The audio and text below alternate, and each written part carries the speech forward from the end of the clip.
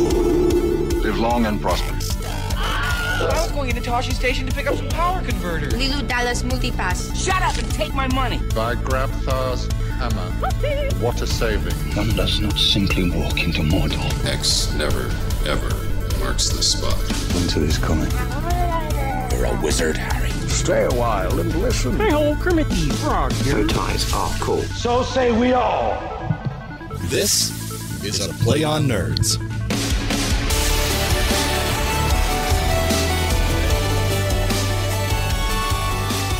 All right. Hey, everybody. This is Jarman and Steve, the other guy. We're hosting a Play on Nerds episode 102. This is take two for us because we had a crazy malfunction that you'll never know about, but I just decided to tell you. But that just means it's going to be better the second time. Exactly. And actually, I did a much more smooth intro that time, so I feel better about You myself. did. It was much less abrupt, so already we're proving our point. Exactly. This needed to happen. So anyways, this week we're going to be talking about The Predator, or not The Predator, sorry, Predator from 1987. Predator, in honor of The Predator coming out. And doing fairly well at the box office, I think. Yeah, it's not, I mean, reviews are not great. A stork may or may not have dropped off a copy, and it may or may not have been hot garbage. So, well, that actually takes me into my update for the week is that my girlfriend and I are going to go see a movie because we usually see one like every week when she comes home on the weekends. Okay. And she really wanted to see The Predator. So I was like, all right, there's like all these other indie films and, you know, other films we could have watched. But she's like, no, I want to watch The Predator, something that's mindless and fun. That's right. So I was like, both of those things? I was game. So I went to go see it. And without any spoilers, it's a lot more comedic than the one we're going to talk about later in the episode. But the jokes didn't always land, and it was kind of didn't know what it was. And it was fun at parts, though. Yeah, I mean, some of the tech was cool, but a lot of, you know, they talk about this in the trailer, so there's no spoilers. The hybridization stuff, like what you saw in the trailer, is as far into details they get. Right, it doesn't make much sense. Like Olivia Munn literally just says, "Oh, they're hybridizing like one time," and then like that, everyone's like, "Yeah, they are." I mean, yeah, that just is the plot then. I guess it's like a big deal that they're introing the idea that predators go planet to planet and improve their own breed by taking the best from those planets and putting it into their own DNA, which I don't think had been discussed unless it was in one of the books or comics or something. But so I guess that's the new thing this movie introduces, but doesn't really talk about at all. Yeah. So, and then at the end, there is a shameless plug for a sequel. Oh, yeah. I don't remember that, but just a shameless plug for a sequel that I doubt will be made. Yeah, it didn't do well enough. Honestly, I doubt it will happen. And did you hear about the scenes that were cut because of a scandal? No. Oh, yes, I did. There was a child rapist or something. A guy who was sex predator. Yeah, he was a guy who was not hunting down, but like trying to get this girl to have sex with him online. He knew she was underage, and he's a friend of director Shane Black, who actually that's right, who's actually an actor in this movie we're going to review later on. But it was his first movie too. But yeah, so the guy, he didn't actually end up doing anything, but he was arrested for trying to get with this girl, and so, but he got off and he's still acting. And when the cast found out, they were pissed off, understandably. And Olivia Munn had a scene with him in the movie, and they ended up cutting it so they could release it. So it wasn't a necessary scene. He was just hitting on her in the scene, and that was it. So it was pointless. Right.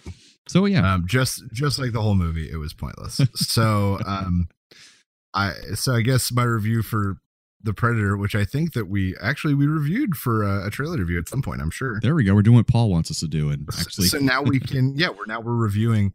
It was terrible. I don't remember what we said, but it was terrible. I was hoping it would be fun and silly, and it kind of was, but didn't really do very well at that job. So I'm saying it's like a C. Oh man, I'd say watch it at Netflix if you want for fun, but it's not very good. Yeah, I mean, this one, maybe if I had not seen it, this might give it a buck, but I mean, the lead guy was so generic too, wasn't he? Who? The lead character in The Predator, he was just so generic. Yeah, that blonde guy, they're really trying to shove him down our throat. What else has he been in? Let's see, he was just in, he played the lead villain character in Logan not long ago. Oh, that was him, yeah. He also played a prominent role in the Hatfield McCoy's miniseries that was huge. I'm sure he's done a bunch of other stuff, but that's what I know him from. Gotcha. Yeah, it's not going to work. He's like that guy that was in was it Pacific Rim or something? He's been in like 10 movies. He's Australian. Oh yeah, that guy. Very generic. He was in that King Arthur movie. Yeah. By directed by Pierce. Yeah. It's not going to work. He's too boring. Yeah, just too boring. So yeah, don't go see The Predator. Go see anything else. Yeah, so that's pretty much all I had to report for since we last recorded. So what have you been up to? So what have I been up to? Let's see. Last weekend we went up to Grandma's and we did a small family birthday party. Very nice. For the kid who just turned 2, just so we could include her family and do something with them. So we went up and it was kind of dinosaur themed in that's just most of the toys and stuff we bought were dinosaurs. That's just what it ended up being. But there was no real theme. Like literally we took Joyce to the dollar store, which mind you, okay, so parents spend so much money on kids' parties. You don't have to. There's this thing called the Dollar Tree and they sell every party supply you can think of for $1. That's pretty nice. So we did gift bags with tons of stuff. We did streamers that we were able to pick up plates and silverware and cups and blah, blah, blah. And it was $30 to throw a kid's party. Oh, you know what I want to ask, that made me think of it, is we always think of the dollar store, Dollar Tree. We have these here. What do they call it in Britain? Is it the pound store? The pound store? I don't know. I'm curious. Like the 6-pence store? The tuppence store? Let us know, listeners. Do you have a version of that over there? Or we are going to continue to call it the tuppence store. The fiver nook. You just spend a fiver on everything. That's terrible. Oh, man. You and your made up currency. But yeah, that was pretty much it. A quick trip up north to see Grandma. Nice quiet weekend in our home. Only other thing is, so yesterday I got into work late because we took the kid to her 2-year checkup in the morning, and I was fine when I got there. And by lunch, my lower back was hurting, and by the end of the day, I could barely get up and down and out of my chair. Ouch. I have no idea what's going on. I've got a chiropractor appointment on Friday, which seems like a million years away, and I had literally spent all day laying flat in bed with a heat pad under me. I'm in bed right now. Ouch. We adjusted my whole setup so I could record in bed. Oh, goodness. I had no idea. Yeah. Better today than yesterday, certainly. But still, I can feel it like every step. So, okay. That's and so and I didn't do, there's no action that happened that made me do it, like out of nowhere. It was real weird. Well, it's weird because I've had terrible back pain the past few days too. I'm going to see a chiropractor later in the week. Yeah. No, mind you, I've done terrible things to my back, but there's always like an incident I can point towards. Like I was holding this heavy box and then tried to move it on a shelf to my left and just twinged it. Like I've always said, like, this was like I was sitting in my chair eating a bowl of beef chili from the cafeteria, and my back broke. Whenever my back goes out, it's always like doing something small, like picking up the shampoo off the floor in the shower, and it's like just goes apart. I don't know why. So right now I'm recording from bed. It's impressive. Doesn't sound that bad. No. I mean, we rigged it pretty good, so. My cats keep opening the door of my room over and over again, and it's so frustrating. Damn it, Bones. So, son of a bitch. Why don't we take it in some nerdy news from there? Nerdy news. It's time for Nerdy News.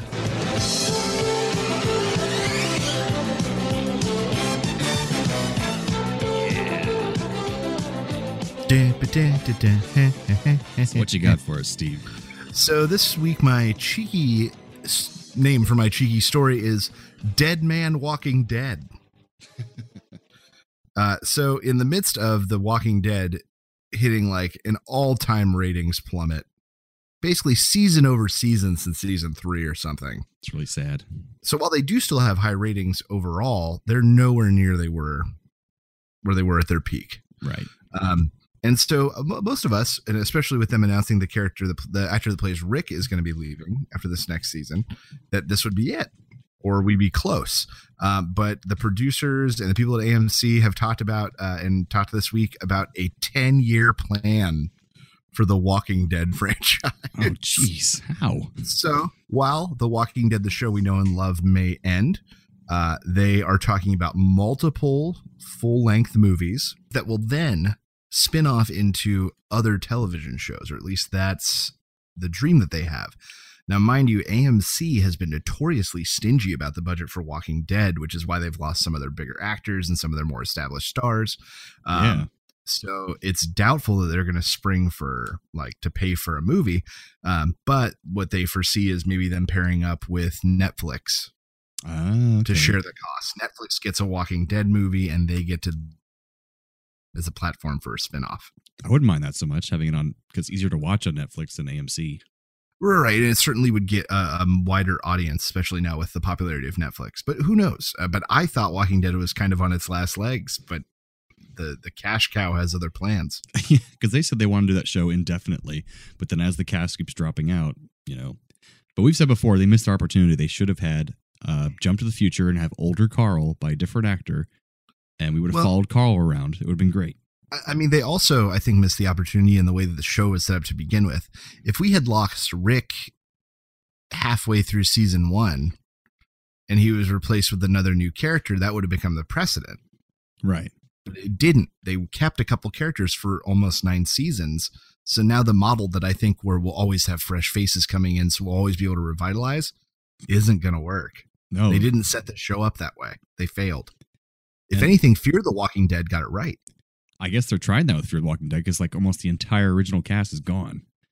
Right, you got Spoilers. A few seasons with a couple bigger key actors that are now all gone, and now the audience is used to we could lose everyone. Right, anyone's expendable, even the lead characters. Anyone's expendable. Versus Walking Dead, where that has not been the case for some characters up to this point. Yeah, so I don't know what they're going to do. But movies about who? I don't know. But Netflix is a good place for that. Yeah, Netflix is a great place for that. So we'll see. Now, what do you bring us from the world of nerd news? Now, I bring us something we talked about in the past, I believe, a couple times, which is manufactured lab-grown meat. So, I heard about this. Yeah, so there's an article in Scientific American kind of updating the world on what's going on in this area, because I think it's the way of the future. Eventually, we won't be raising hundreds of thousands of cattle to feed the populations with protein, but we'll have lab-grown meat. So it's getting better, because before the problem was it was way too expensive. I think they said 1/4 pounder with burger was $300,000 to create, and they had certain scientists and journalists try it, and they said it had the consistency of a really, really lean meat because there's no fat. It's just complete muscle tissue. But that also makes it so it doesn't taste very interesting. True. But also just too damn expensive.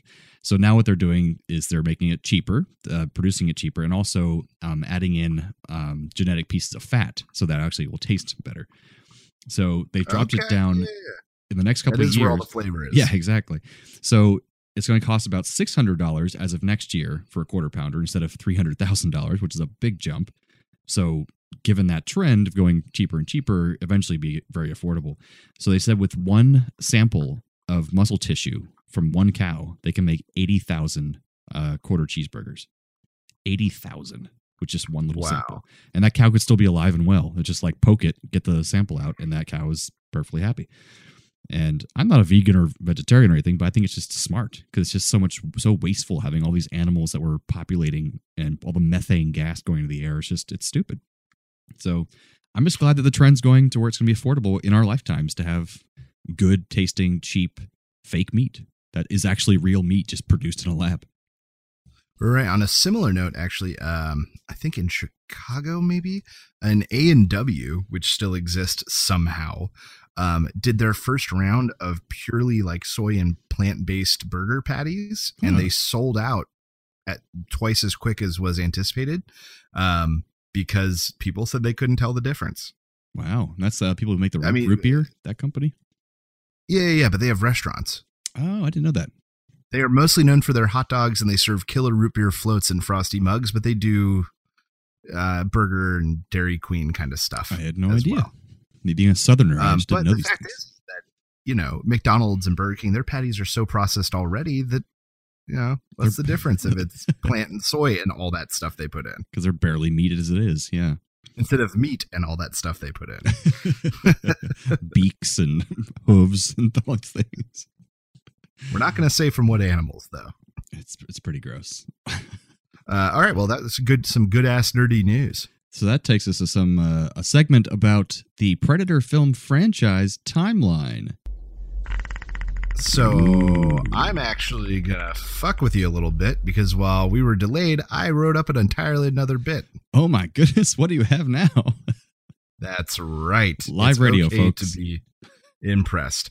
So while we are talking about Predator, the original working title all the way up until midway through filming was Hunter. So I decided to talk about a famous U.S. hunter. And there's no U.S. hunter more famous than William Cody, or as most people around the world would know him, Buffalo Bill. Uh-huh. And no, not the "would you fuck me" Buffalo Bill, but the real Buffalo Bill. I'd fuck me. Oh, hard. So he was born in 1846. His father was like an anti-slavery super advocate and would often give anti-slavery speeches. Well, his father goes to a local hitchin post, gives a huge anti-slavery speech. A mob forms so upset about this that he gets stabbed. And then like a year and a half later, or more than that, maybe dies from stab wound complications. Like way down the line. Oh, wow. So just festering. So at 11, Buffalo Bill, or William at the time, had to get a job. And so he became a wagon train courier, which is something I didn't think about.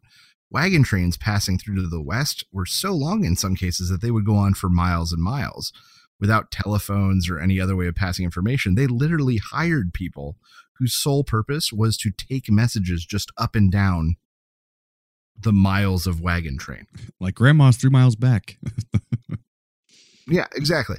Well, go let the back know that we're going to camp in 20 miles. They send a kid on a horse.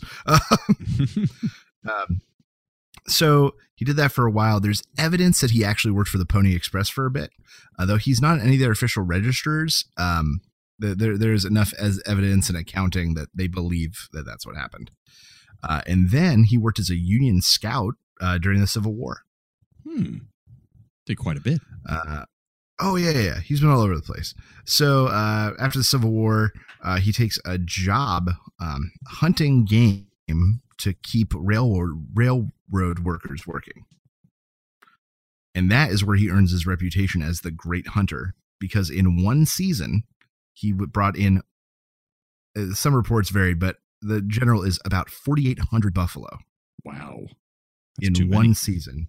And at one point made, now in recollection, that was way too many. They almost went extinct.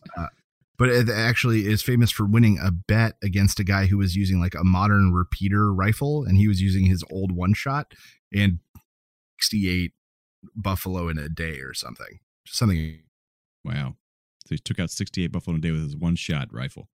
Right. And beat this other guy. So he becomes so well known throughout the military and everyone that Ulysses S. Grant asks him and General Custer as a favor to lead a Russian Grand Duke on this big hunting trip while we were trying to cultivate foreign relations at the time. Gotcha. It's like build up a So friendship. he gets hired to take out this Russian ninny hunting. So after that, he joins the Army, the U.S. Army, as a scout, is really heavy in Native American affairs and right on the frontier.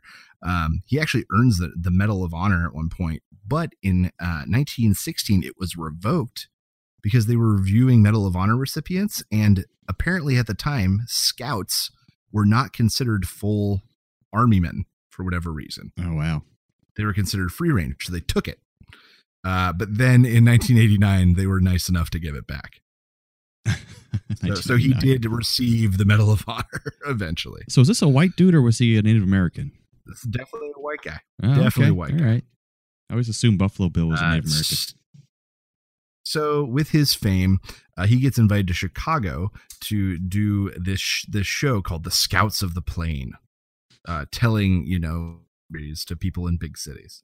So he takes his buddy James Omar Hundro, or as most people know him, Texas Jack, and his other buddy, Wild Bill Hickok, and they go and they perform the show. And it does so much so well and makes them so much money that they all just stay. None of them go back to their other jobs. They all just stay and do this show for 10 years. They do this show. It's just like shooting So arrows this time, and stuff. Yeah, like killing, he said as many as like 50 extras dressed as Native Americans, reenacting battles and triumphant moments and stuff like that. You can see something similar to it at the beginning of like The Last Samurai with Tom Cruise. Yeah. And then also, if anyone's seen True Grit, at the end, you know, the main guy kind of ends up at that kind of show. Gotcha. So he does that for 10 years. He, you know, has made so much money that he decides he's going to make his own show. Meanwhile, simultaneously, this novelist who writes these dime novels has been writing stories about the adventures of Buffalo Bill that are huge on the East Coast, and he is becoming like a living American legend while he's still alive. It's just incredible. So he moves out to Wyoming. He starts his own Wild West show, the Buffalo Bill Wild West show, and does that essentially for the rest of his life. While he did give up the show in 1906, technically, he came back for 2 years of goodbye performances, and then he made some bad investments and lost some money and basically had to keep performing until he died. Yeesh.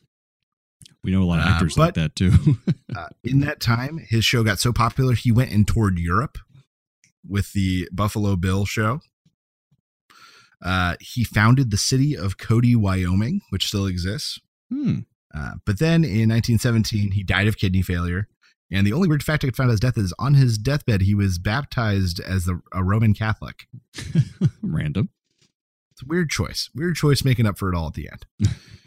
But yeah, so that's Buffalo, the real Buffalo Bill, the American legend that's known everywhere, and one of the most renowned hunters in history. That was the real man. And because he killed thousands of buffalo. Thousands of buffalo. Just incredible amounts of buffalo. But yeah, I mean, really, it was a time of showmanship, and the show is really, and the novels are really what locked him into American culture for all time. And that really does fit in with the whole Predator thing, because even in the new film, Olivia Munn has a line, because they say, we call it the Predator. And she's like, it's more of a hunter. It's not really a predator. It's hunting for sport. Not a predator has to hunt to eat. A predator, and then it doesn't, like Keegan-Michael Key play that same joke at some point. Yeah. Like the joke repeats 3 or 4 times throughout the movie. And this movie, 1987 movie, was originally going to be called The Hunter, but there was already a film out the year or two before called The Hunter. So they called it The Predator instead. So it was going to be called The Hunter. Right. And that's also, they changed the name when the movie took like a giant production turn in the middle, which we'll talk about. So yeah, that is Buffalo Bill, and talking about some hunters or predators to get us talking about the 1987 film Predator. Oh yeah. Oh, that was beautifully timed. Just beautiful.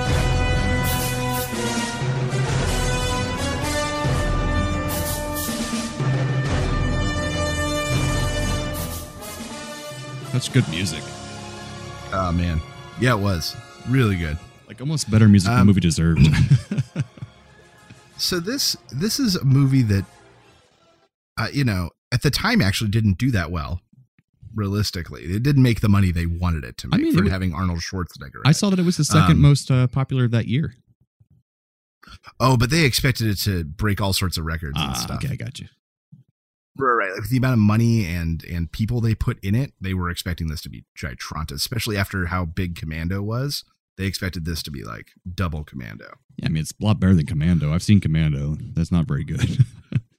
But yeah, this is a kind of a more subtle movie than I remember, in that it was made in a time where the movies weren't rushed the way they are now.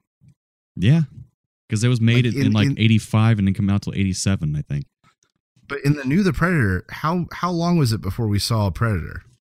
Like 30 seconds? Yeah. Maybe 45 seconds? In this one, you really don't see the Predator in his physical form until like 40 or 50 minutes in, and then you don't see him as him until the last 4 minutes of the film. And the Predator has a total of 8 minutes of screen time, the entire film. Oh man, I was watching the fight scene at the end between him and Arnold. They never show any real physical contact between those two. It's amazing how just they that cut around one it. scene where they grabbed him by the neck, and that was it. Right, and even when he punches him, it's more of like a push if you watch it. Right. Like it, and it's always like the Predator and swinging, and then Arnold getting beaten up, and then infrared shots. But like they didn't show anything. It's kind of brilliant, really. It makes it more of a thriller than a straight up action. Oh, absolutely! This makes it a thriller because in the action category, there is not that much heavy action in this film. You know, you've got the big scene where they go into that like the guerrilla camp in South America. And well, that was a huge scene. Like, right, that's the most action-y thing. A lot of people died. A lot of explosions happened. Right. But I think that the thing that caught me off guard, I'm thinking about like if I saw this movie for the first time. Like that's always how I'm trying to think of these things. Mm-hmm. And they blew a huge load really early in the film. Yeah, I think maybe it was almost kind of like the typical 80s action movie. They tricked you with that in the beginning, like, oh, that's what this movie's going to be, a Rambo, explosions the whole movie. And then they're like, this movie was Commando 2. Yeah. It started as Commando 2. It's what it was. And then they take it back a notch. They're like, oh, wait, the rest of this movie's going to be a thriller and suspenseful and kind of like a horror film. Right.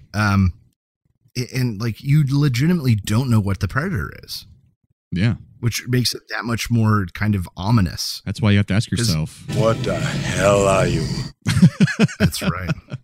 What the hell are you? Because I think this movie suffers, for people watching it now, from the same thing that like the Child's Play movies does, which is that now Predator is this giant franchise which has taken some really bad turns. But at the time, this was original, and nobody knew what the hook was. Yeah, or same thing with like Child's Play. You know, Child's Play. The genius thing about Child's Play was at the time you didn't know if it was the doll or the kid. And that was the whole thing. Yeah. Now now it's the doll. You know it's the doll. That's the franchise. They're also remaking that now with Aubrey Plaza. Oh, they just recently did one not long ago. So hopefully this is a reboot because they keep doing bad sequels. Good. They need a reboot. They need it. So this movie starts out with God, let's see. The jungles of South America and badass guys getting off of Jeeps and Arnold Schwarzenegger smoking a cigar and him doing like a really intense handshake high five with Carl Weathers that goes way too far. Oh, we have to say that one of the things that Schwarzenegger said about this movie, why he thought it was so successful and that people would like it, is because everyone was so buff. And it's a bunch of big dudes and kids will like that. He's like, it'll sell action figures, that kind of thing. And it's true. Like they show all the guys getting off the helicopters and stuff, and they're all these giant buff dudes, and it's just so 80s, so Expendables, so like wonderful. So then it's revealed that this highly trained special forces team has been brought down to rescue a chopper team that went missing like a week before. Right. And Carl Weathers is there as their CIA liaison, which in it is, but it's fine, I guess. You son of a bitch. And that's right. Glass hands like thunder strikes. Yeah, and then they like arm wrestle, and they're both already oiled. Like they both oiled before walking into the room somehow. Yeah, exactly. The CIA got you pushing too many pencils. They wrote, so they talk about this. The screeners wrote in all these places where Arnold should be smoking a cigar because it was easier than getting him to get rid of it. Right. They said that like in between takes, he would constantly have a cigar, so it was easier to not have to have someone run in and out with his cigar. Yeah, so it was just like his character smokes one now. A cigar in this scene, he's smoking a cigar. And apparently Carl Weathers got addicted to cigars because of this movie and filming it. So he like blamed Schwarzenegger for that. I guess so. So they go into the jungle. They find a bunch of dead skinned bodies hung up. They assume it's this cartel or these guerrillas that are doing it. They find the guerrilla base. And then that's a big action scene we talked about, is them taking out this guerrilla base and explosions and stabbing guys to walls. Indiscriminately blowing everything around. up. They're supposed to be saving a hostage, and they blow up all the buildings. So they could have killed the hostage so easily. Right. And then they find out that the hostage is actually like a white KGB agent or something like that, right? They don't really explain it very well, but yeah, he's pissed at Dylan because Carl Weathers, because apparently this was more going on than he said, and there was like Russians involved, and this wasn't a rescue mission. This was actually an intel retrieval that they pretended was a rescue mission to get them to do it. But to be fair, Dylan's team did go missing, so he was wondering about that. That's true, because the first team that was sent in to do this disappeared. You're right. Dylan! So they too much fun with the soundboard. a woman gorilla. That sounds weird, but it's accurate. They capture this woman gorilla. She's a pretty gorilla. Woman gorilla. And they take her captive because they're going to question her because Carl Weathers still has to figure out what's happening. And this is when they really show that something is watching them. Right. You get little hints, but I think this is one of the first big infrared shots is them leaving the camp. That weird noise following them around everywhere. So, God, what happens next? I wrote notes here that there's a lot of them walking through the forest. Yeah, just walking through a jungle and giving each other shit. And that was actually one of the more endearing parts of the film is you got to see a lot of little moments between these soldiers. Which is good, but there was about 5 minutes there where they were just walking and not saying anything, and music was playing. That's true. They could have cut that down like 3 minutes. So then, the woman gorilla at one point makes a break for it while they're not paying attention. A guy goes and chases after her, separates from the group, and that's when the predator strikes. Takes his first victim. They find her covered in blood, saying that a ghost came out of the forest or something and took him. Right. So at this point, it's just them getting picked off then. Like, that's really the rest of the film. Yeah, and they just them getting picked off one by one while they're trying to figure out what's hunting them. And we missed also part of the 80s sequence that before, when they were destroying the gorilla camp, was they even did all the typical like catchphrases and lines and stuff. And stick around. One of my favorites is Jesse the Body Ventura, who says this. You're bleeding, man. I ain't got time to bleed. That's become immortalized where he says, I ain't got time to bleed. I got time to bleed. It's so stupid. And stick around. That was really stupid too. So then they finally realize that something is hunting them. Right. And they don't believe necessarily the first guy who sees Jesse Ventura get killed, because he's saying, or no, they don't believe the woman because she's saying the forest just basically took him. Right. And she's a captive and, a gorilla lady. Lady gorilla. So then Jesse the Body Ventura is sitting, he hears something, and then like a weird porcupine comes out, and then he gets hit with an energy blast, and that's when you know that like this is for real. They know that something is hunting and killing them, and then they have a 40-second scene where they all shoot at the forest. It was ridiculous. They just loading clips never end. Into the forest. So now, mind you, at this point the predator is injured, and that's when you see the green blood for the first time, and that's really the first confirmation in the film that what they're dealing with is not human. That's true, and they don't see the blood for a while because the lady gorilla keeps it to herself. She rubs it on her clothes, but then she doesn't tell them too much later when they figure out she actually speaks English. So right, and then that's when she reveals that her people basically have legends of these hunters that show up and kill people. Which is interesting. And it's like the demon of the forest or spirit of the forest or something. So that shows they've been coming for years. For a really long time. Yeah, for like generations it's been going on. And we'll talk about that later in my timeline segment. So they all get picked off one by one. Jesse Ventura, the black guy who shaves with the razor, I can't remember his name for the life of me. Mac. I want to say Mac. Okay, cool. Mac gets killed off, and then Carl Weathers gets killed off. They try to set a trap for this thing, which goes terribly awry, and one of them ends up getting hit with the counterweight because the predator's just way too smart for them. They make a break for it. Billy, who's like the big, strong, silent type, who's apparently a Native American actor, or supposed to be, anyways. Realize. Yeah, stays behind and takes his shirt off and takes out a knife. And you think you're finally going to get to see like a really cool fight scene, But no, they don't do that. He just dies off screen. He dies off screen and screams. Just all you hear is Billy screaming. And Billy! Billy! So now it's just Schwarzenegger, the scout guy who's terribly injured, and the lady gorilla. Schwarzenegger sends the other two ahead. Get to the chopper.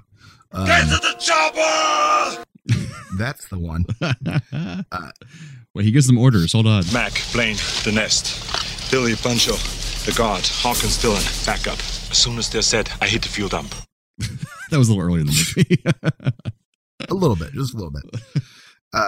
So he stays behind, gets hunted, and then ends up going over a waterfall. Is that right? Yeah. That sounds right. And covered in mud, and that's when he realizes that when he's covered in mud, the predator can't see him. He can't see me. And hunts by some sort of heat vision. So that's when he comes up with this plan. He booby traps a bunch of stuff and makes some explosives somehow. And a bow and arrow, once again, somehow he does all that. In theory, he's got special training, so maybe this is feasible. Yeah, he's a Marine.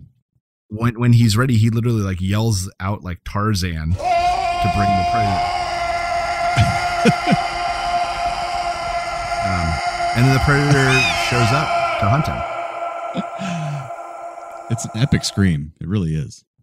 So at first he's able to evade the predator because he's covered in mud and it can't see his heat signature. He is able to set off an explosion that takes out its cloaking device so it can't turn invisible anymore.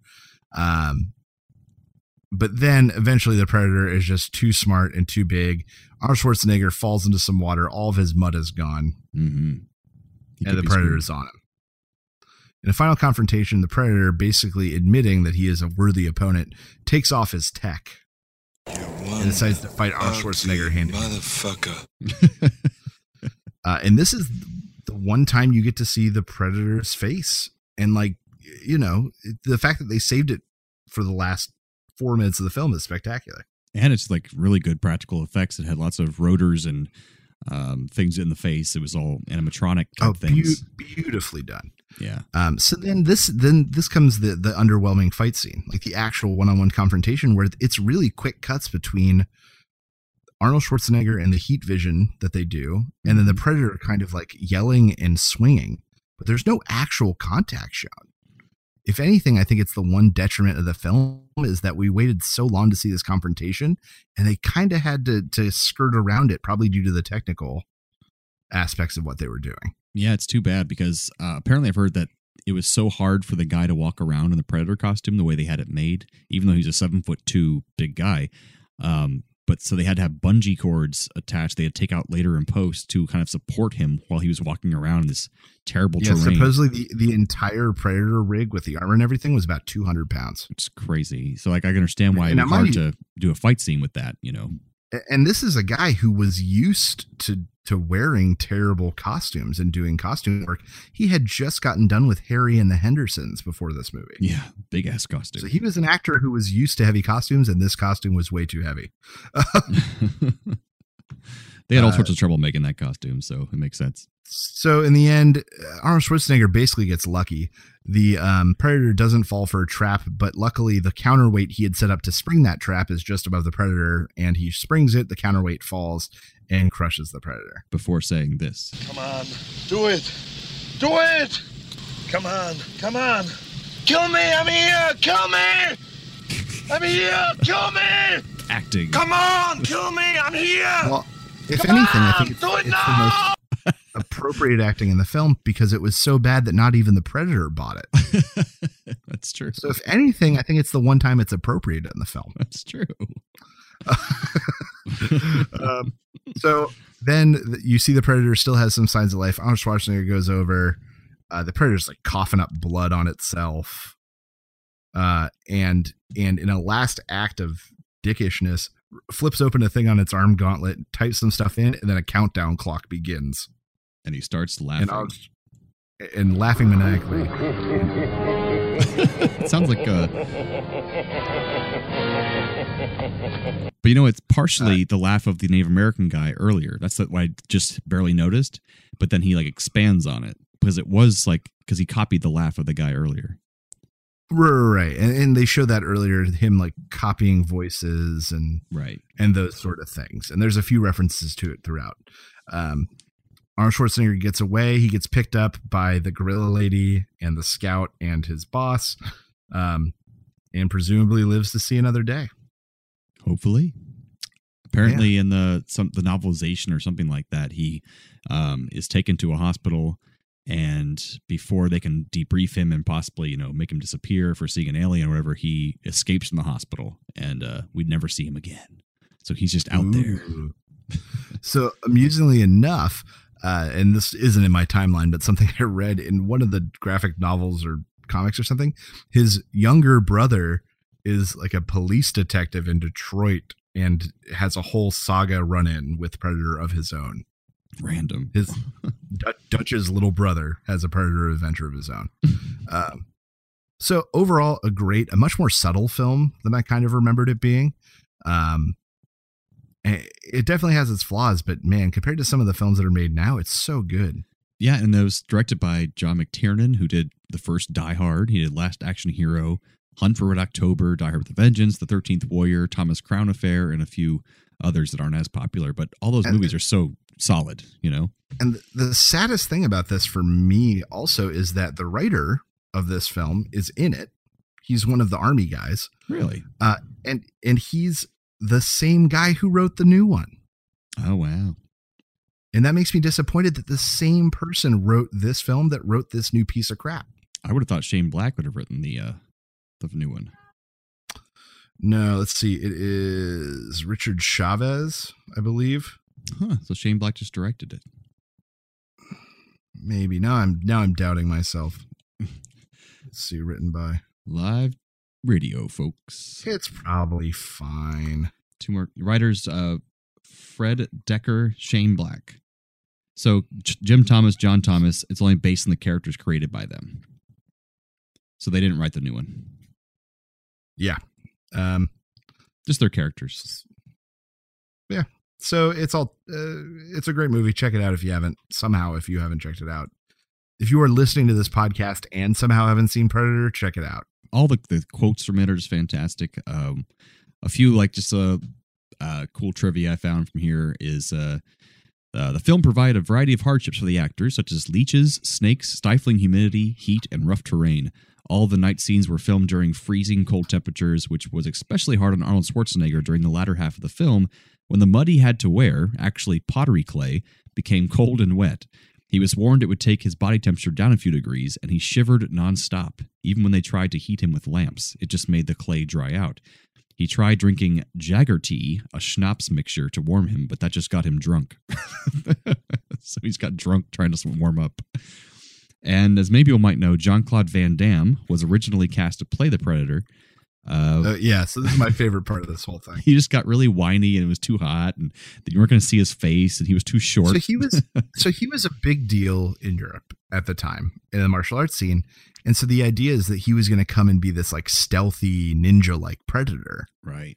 But he got there, and the costume was so big and clunky. It was not the Predator that eventually ended up being. It was more like an alien, like a bug dog thing. It had almost. like one eye and everything. It was really weird. The costume was like a bright red foam suit that they put him in. And he was upset because you couldn't see his face. There was no reason that it needed to be him. And he thought this was going to be like his big American break. Right. And there's a few pictures out there of him on set in the costume, and he looks so pissed off. I watched extra with one of the creature designer producer guys. And he goes, yeah, that original costume, I remember we had this giant mold because it was huge, and we pulled out the first molding of it, and we looked at it and we went, man, we are really in trouble. This is going to be crappy. They knew it was bad. They knew the original design was bad. And the new one was so cool that it's just been forever around. Well, we can help. We can thank James Cameron for that. The director of this film was on a flight with him. He was in the middle of directing Aliens, I believe. And he was doing character and sketches. And Cameron said, you know what? I always really wanted to see a creature with mandibles. And that's how Predator ended up with mandibles, because James Cameron. And somebody else said they saw in an office somewhere like a photograph of a Rastafarian warrior from like back in the day. And the dreadlock thing. And that's what influenced them to do that. The original concept of this film was a joke. Someone said that the only person Rocky Balboa had yet to fight was E.T. the extraterrestrial, and then they made this into a movie.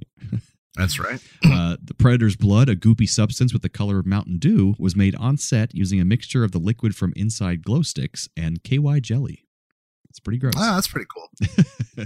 The famous clicking and gurgling sound the Predator makes in the movie was made up by Peter Cullen. He's the guy who did Optimus Prime. Same guy.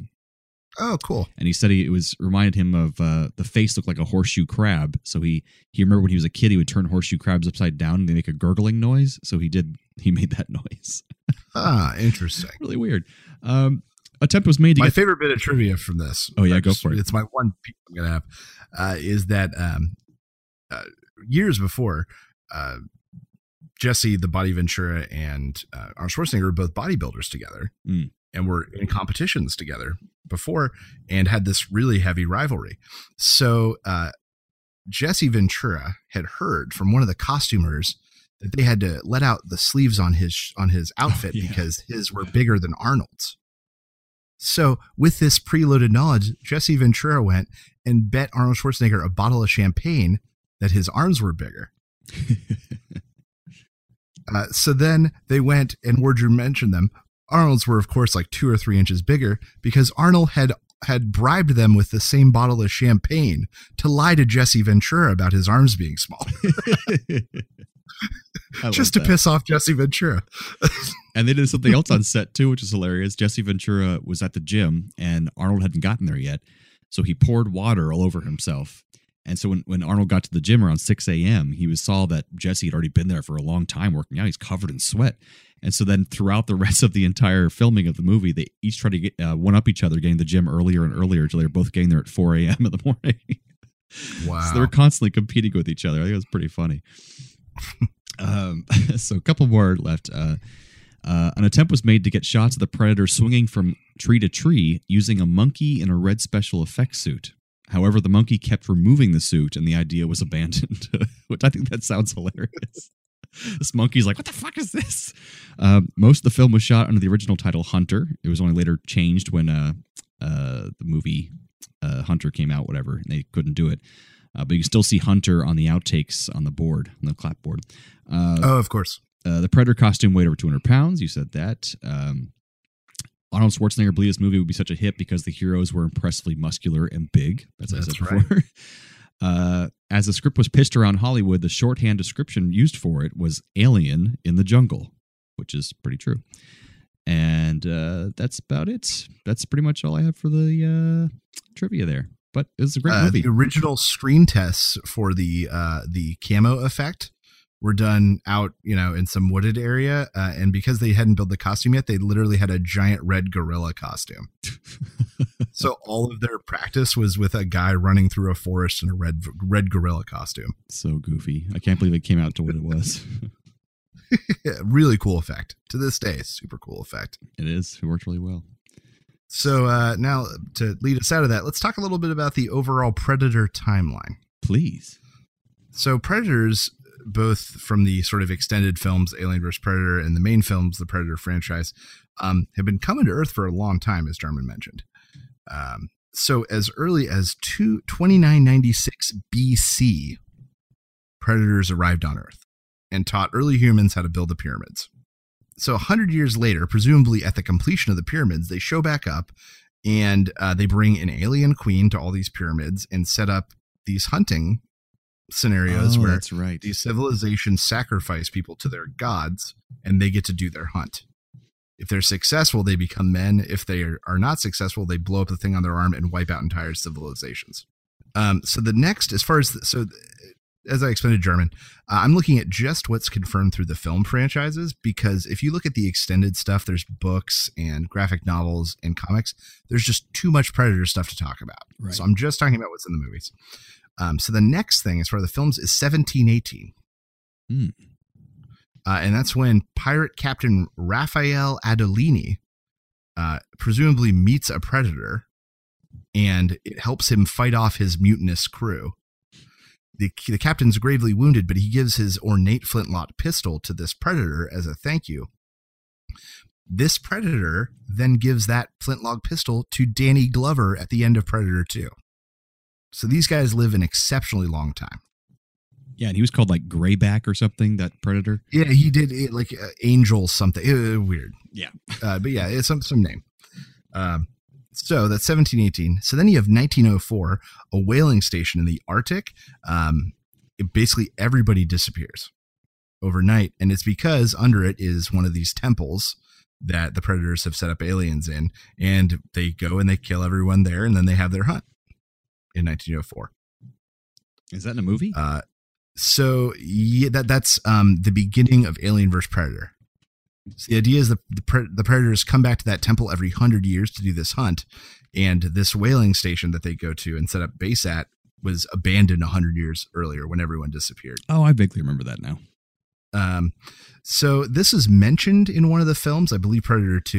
In 1945, it's believed that the dropping of the atomic bombs attracted the heat and the conflict attracted predators back to Earth at that point. So they left at 1904, but didn't come back until they saw the atomic bombs. Supposedly. So then you have the events of 1987's Predator. Nice. Which we just discussed, followed by the events of 1997 of Predator 2. Wow, it was 10 years later? I didn't realize it was that long. Oh, yeah. Well, I think, the movie released in 91, but it was set in 97. Oh, that's weird. So, yeah. So even though it released when you're thinking, it was set in a near future kind of scenario. Gotcha.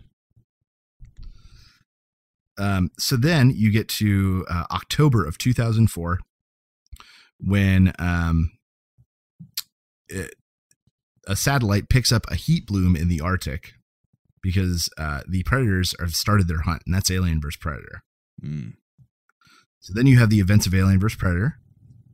Just a few days later, so like in theory, that happened October 10th. So on October 14th, a predator ship crash lands in a small town in Colorado, and aliens get loose there. A predator from their homeworld finds out this happens and comes to clean up the mess. And those are the events of Alien vs. Predator Requiem. Oh. Great films. Requiem was better than some of the other ones, truthfully. So then you get to the 2010, and that's when you get Predators, where 8 elite soldiers from all over the world are captured, taken to this foreign planet to be hunted. Wild game preserve. That's when they introduced the idea of a super predator and a regular predator, and there might be like blood divisions in predator society. I don't think I ever saw that one. Yeah, it was okay. It's got Adrian Brody. It had some good moments, certainly, but it's not a cohesive film by any means. And then now cut to now, October, November-ish of 2018, the events of The Predator happen, the most recent one that came out. Right. And that brings us up to the present. I looked it up, and nowhere in any of the films are predators mentioned in the future, like beyond modern day. So they're not brought up in any of the alien stuff. They're not brought up in any of the Covenant, or That's they true. don't come up anywhere in the future. Something else that I found interesting is that, so the Predator, they basically, the director and producers have said that they're not acknowledging that the Alien vs. Predator movies happened. But they are still acknowledging they're the same universe, though. So here's the problem with that. They admit they're not canon, but Jarman saw the movie. When they're in the lab, there are all these Predator artifacts kind of in cases. Right. And one of them is the main character's handmade spear from Alien vs. Predator. They're confusing shit. Not only that, but the spear is tipped with the tail of a xenomorph. So that means that they also knew about xenomorphs in some capacity, even back then, in theory. So even though they said it's not, they're disavowing it. They have stuff from it. It's a little bit weird, but something to think about is that, they showed up as early as 2996 BC. 100 years later, they brought the first alien queen. That means that by that point, they had the xenomorph. Right. And so if you're looking at if you're looking at the Prometheus and those timelines, that means that the xenomorph existed, thousands and thousands of years before mankind got out of control and they maybe wanted to wipe us out. It's all very confusing. It's all extremely confusing. So then the question becomes like, did the predators meet the engineers beforehand and conquer them and take it? What is the relationship between the two? It's been explored in some comics. But from a timeline perspective, you really do have to drop some things because canon doesn't make sense anymore if you don't. Oh, it's like so many other film franchise universes that get too convoluted for their own good. Oh yeah. And Predator is exactly the same. We'll see. As I said, they set up for a really terrible looking sequel at the end of the Predator. I don't know if they're going to get it. Oh, now I'm remembering what the setup was. Yeah, we won't spoil it, but it's pretty. It's like I don't care about what they set up, basically. But we'll see. So I think that's been our discussion of Predator and the Predator franchise. And that brings us to a game of Would You Rather? Would you rather? Would you rather? That's the new clip I found. Man, where the hell did that come from? It was this random song called Would You Rather, a nice little Motown ditty. Oh, nice. So yeah, would you rather? So before this first would you rather question, do you know what a life straw is? Have you seen these things? I do not know what that is. So think of it's a Brita filter in a straw. Okay. Oh yeah, but I know what that is. They're manufacturing them for like kids in Africa, so kids can go drink out of stagnant ponds with them. That kind of thing. Good idea. Okay, so you have a life straw. Mm-hmm. With this life straw, would you rather drink out of a New York City toilet bowl or a New York City puddle? Toilet bowl. And know why? Because I can know through some research that that's probably cleaner water and fresher than whatever's in that puddle. That's true. That is also mine and Anna's answer as well. I'd still probably throw up on myself, but either way. Well, because the thing is, in the toilet there's going to be, pee and poo particles and stuff, but I can guarantee there's that and worse in the puddles. Right. Exactly. There's pee, poop, and like heroin aids and in the puddles. Heroids. Heroin aids. So yes, I agree. Also the toilet. Hipposyphogonorrhea in that puddle. Would you rather be tased for 30 seconds or fight off 6 cats? Fight off 6 cats because tased for 30 seconds might stop my heart and I might die. Or I might be able to survive the 6 cats. That was also my answer, is that people die from being tased more often than you think, but I don't think anyone's ever been killed by cats. I mean, you'd be really disfigured maybe, but not killed. Well, yeah, that's my thought. It's like worst case scenario is they get one of my eyes. Right. Okay, so fight off 6 cats it is. All right, so this is a lifetime one. All right. So for the rest of your life, would you rather always have to have your shirts tucked in or never tuck your shirts in again? I have to say never tuck my shirts in again. Occasion. Because it still works. That is what I went with, because you can always, go that if you're going to a wedding or something, you can go with the messy, dressed up look. Yeah. And be the cool guy. I'm a rebel. But if I had to have my shirt tucked in forever, man, I'd go insane. Yeah, I just look it's so restricting. Now that I have more of a gut than I did in my youth, like tucking in a shirt just doesn't look good anymore. Oh yeah, I mean I've always had a gut, so yeah, it's always it like accentuates a gut when you tuck your shirt in. Oh yeah, I mean if anything, it just shows your curves. So no tucking it. All right, no tuck. I think we decided, and that has been Would You Rather. Which brings us to some trailer reviews. And a sound clip. There we go. Here at A Play on Nerds, we have spent years refining our exclusive trailer rating system. At the low end of the scale, we have Burn It, where we think you should find every copy you can get your hands on and throw it into a barrel fire. To burn it, Fahrenheit 451 style. And second from the bottom, we have We'll See. Maybe the trailer was too short. Maybe it was cut oddly. Or maybe we don't know what the hell we just watched. We'll see. up next we have Give It a Buck. Whether you hit a red box, a dollar movie theater in the bad part of town, or a cheap online rental, give this movie a buck and enjoy it without breaking the bank. And at the top of our rating system, we have Shut Up and Take My Money. The wallets have been charmed out of our pockets, and we are ready to make our hard-earned cash disappear. And that's our patent-pending trailer rating system for A Play on Nerds. That's right. All right, German. What movie are we starting out with this week? So we'll go with the less impressive one first, called Killer Kate, which is on one of the many horror movies coming out this October.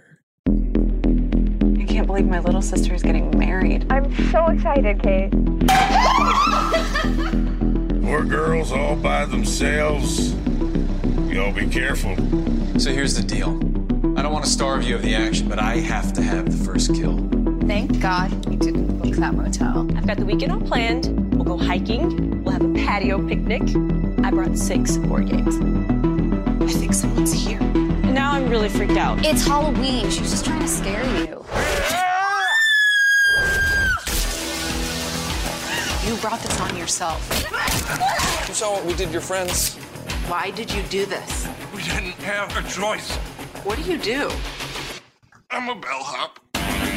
Where's your mask? We're killing them. Fuck yeah, we are. Fuck yeah! A lot of fucks in there. So, I mean, my initial impression of this is that this looks like 4 other movies I've already seen. Yeah. This looks like The Others meets The Strangers meets Green Room meets a quirky romantic comedy. Kind of like Cabin in the Woods a little bit. Yeah, maybe. But there's meets Death Proof maybe a little bit. But like, there's nothing about this intrigues me. Well, there's nothing that hooks me for it. The hook is that it's a bunch of girls who are on their bachelorette party to stay in a cabin for the weekend. And it looks like there's like a competition or a game where people are set out to kill whoever stays in that cabin. And they're regular people with regular jobs who like subscribe to be to go in a competition to kill people in the cabin, basically. Hence why he's a bellhop.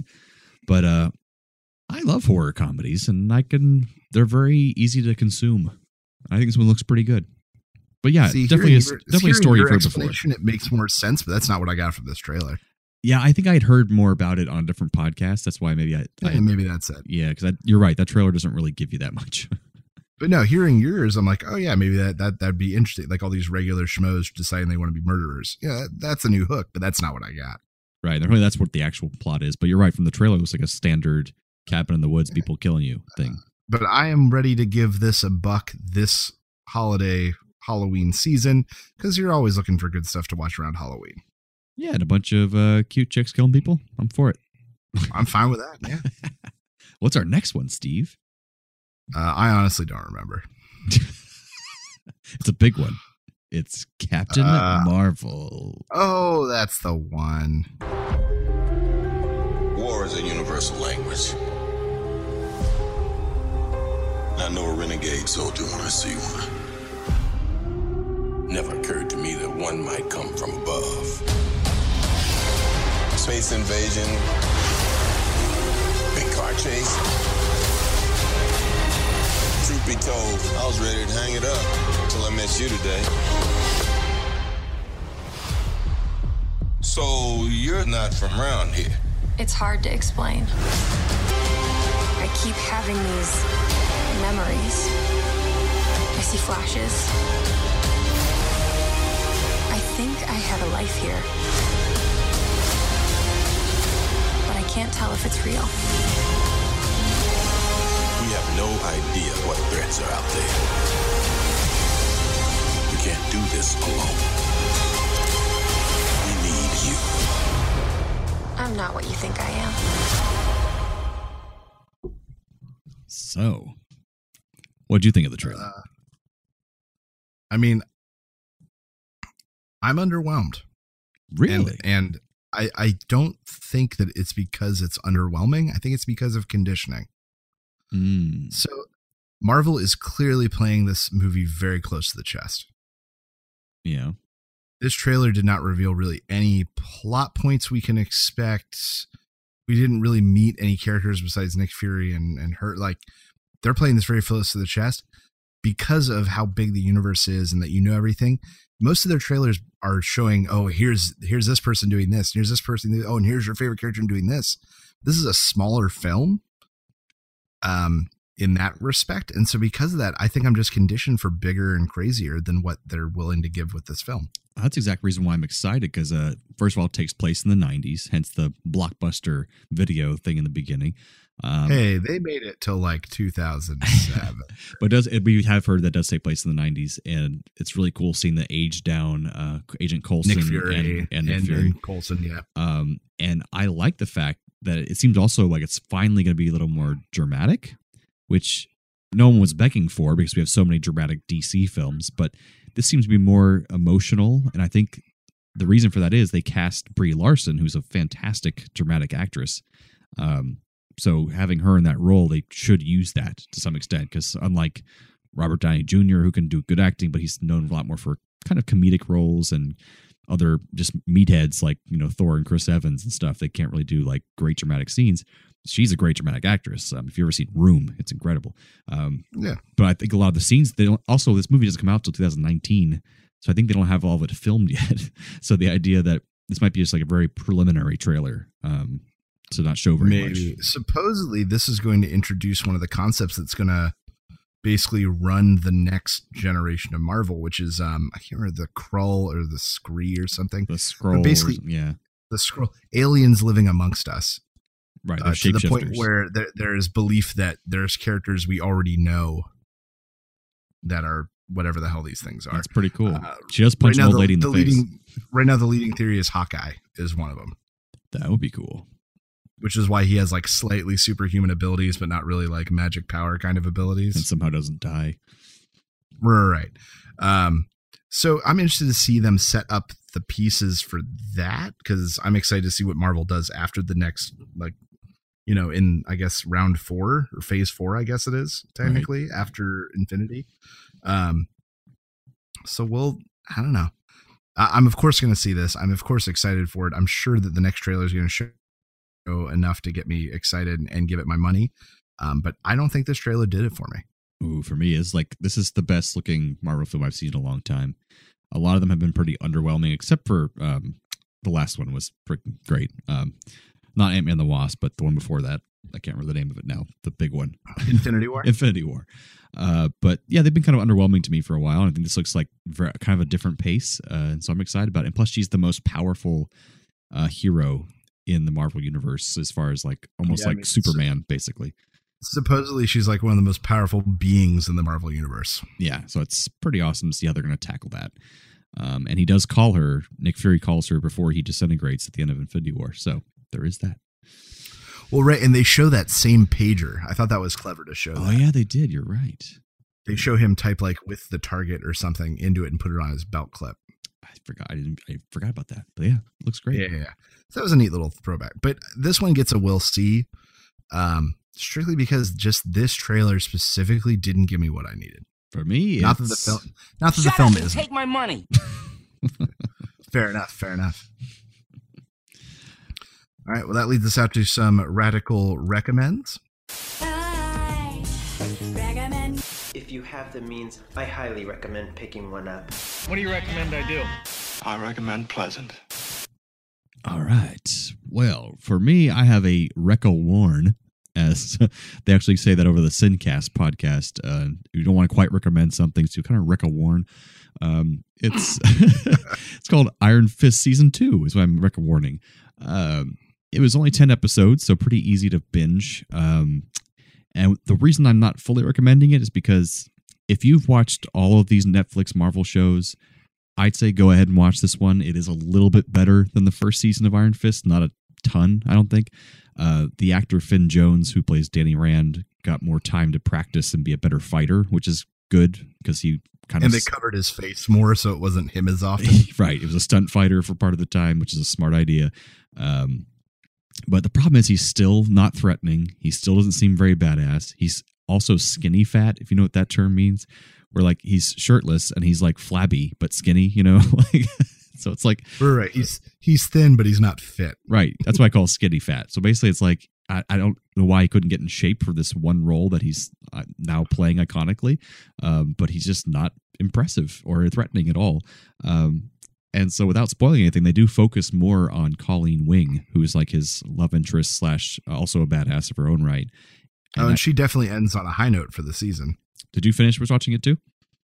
Yeah. Okay, yeah. I don't want to give away anything, but yeah, she's definitely more of a focus this season, and which is good because people I think were just not happy with him, and I'm so glad they focused more on her.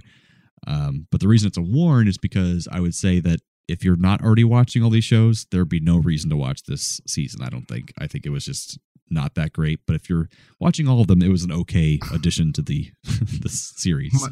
My take on this season is that this season would have been an acceptable first season. Agreed. With the path and the journey he took and the direct conflict with his past and that like the topics, I think this season would have been a perfectly fine first season and we could just erase the first season entirely. The only thing I would miss is that drunken fighter guy from the first season. He was fun. Oh, it's true. It's true. Other than that, and I think Rosario Dawson seems to be just totally gone from these now. I think she's never coming back. Oh, that's right. She's gone. And I forgot about that. Kind of Misty Knight has taken that spot of being like the Misty Knight tissue. was maybe a little heavy.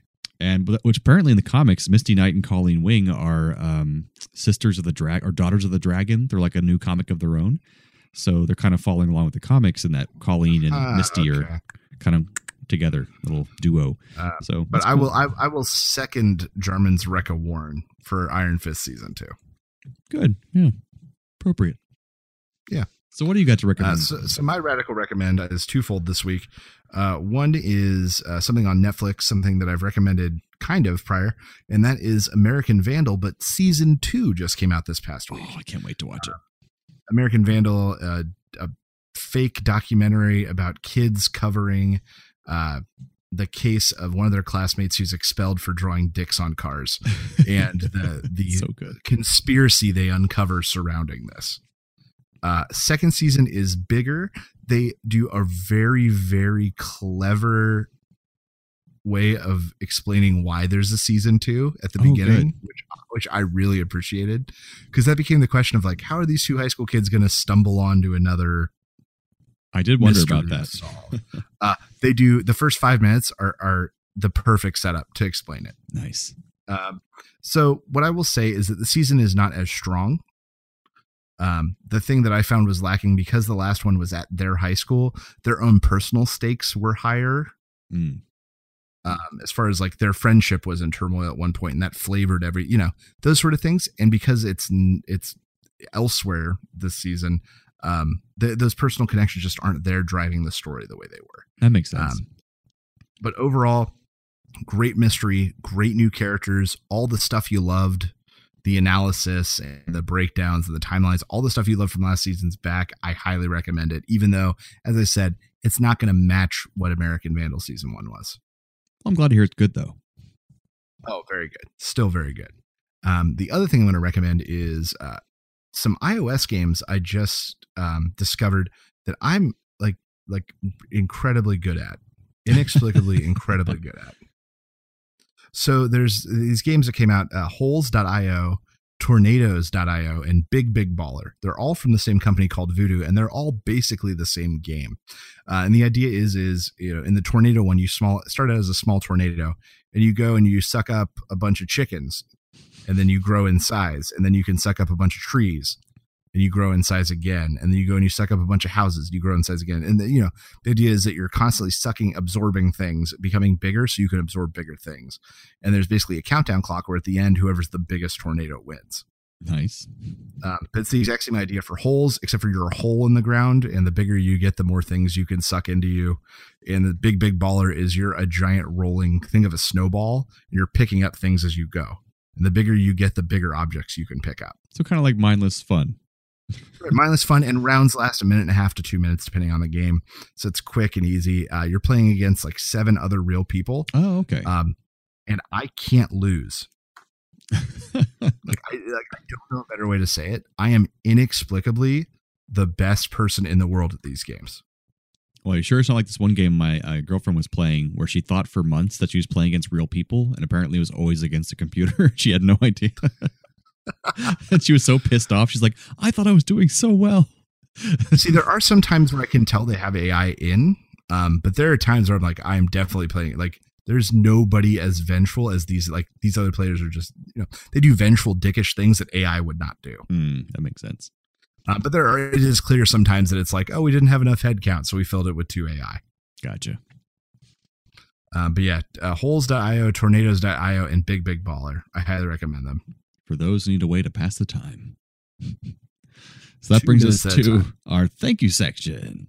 Thank you for being a friend. Travel down the road and back again. Your heart is true. Your heart is true. You're a friend and confidant. Pal and a confidant. Bum, bum, bum. All right. So on Facebook, we have Michael McGovern, longtime listener. Mm-hmm. Old friend of mine. He says on our last episode, reviewing Star Trek Insurrection, he said, for me, it's a meh film. The Star Trek ideas are mostly there, but the execution was a step down from First Contact. The bad comedy, subpar special effects, and a plot very similar to an episode of TNG made it feel more of an episode on the big screen than a motion picture event. That being said, it was great seeing part of the film out on a real location, and the interaction between the cast is always wonderful. Yeah, I think he wrote that right before he might have listened to the episode, because we said a lot of that same things in the episode, and it's true. And that is a good point about being on location. That doesn't happen very much in the episode, so it made it feel more like a movie. But yeah, it was an okay film. A meh film is accurate. Yeah, I would fully agree with that assessment. And then from longtime listener Josh White, an old friend of mine, he wrote in and said, holy shit, this was a good episode of the podcast. You got the levels right this time. It was dense and entertaining. And you having marked differences of opinion on the movie helped. Top highlight, John C. Reilly, Michael Caine, and Admiral Adama. I really had to sit down because I was laughing so much. Well, thank you. Thank you very much. It was a fun episode. And it was. We're both injured with back injuries right now, but we still tried to give you a good episode tonight. I hope you guys liked it. When you asked me what the second trailer was, and I said I honestly didn't remember, I took a Percocet before the show. So I wasn't joking. I legitimately, in that moment, could not remember what the second trailer was. I'd say you've done pretty well considering the Percocet. Oh, I think I'm funny as shit. Well then. Well, I think that wraps up another episode, right? It does. Of the Predator/Predators. /Hunters/Predator Hunters. All those things. All the things. So thanks again for joining us. We will keep coming back and being your nerdy co-host. If you keep coming back and being our nerdy audience, thanks again, Internet. Stay nerdy, my friends.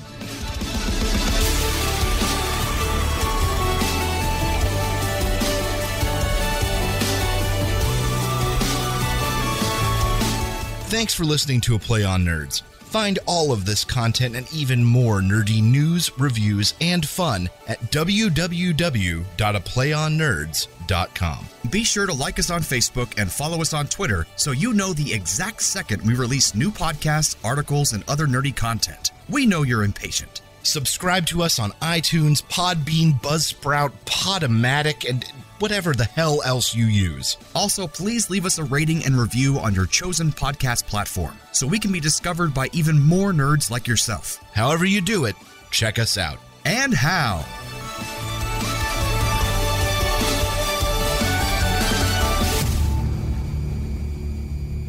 I'm Admiral Adama. We had to throw at least one in. Goodbye.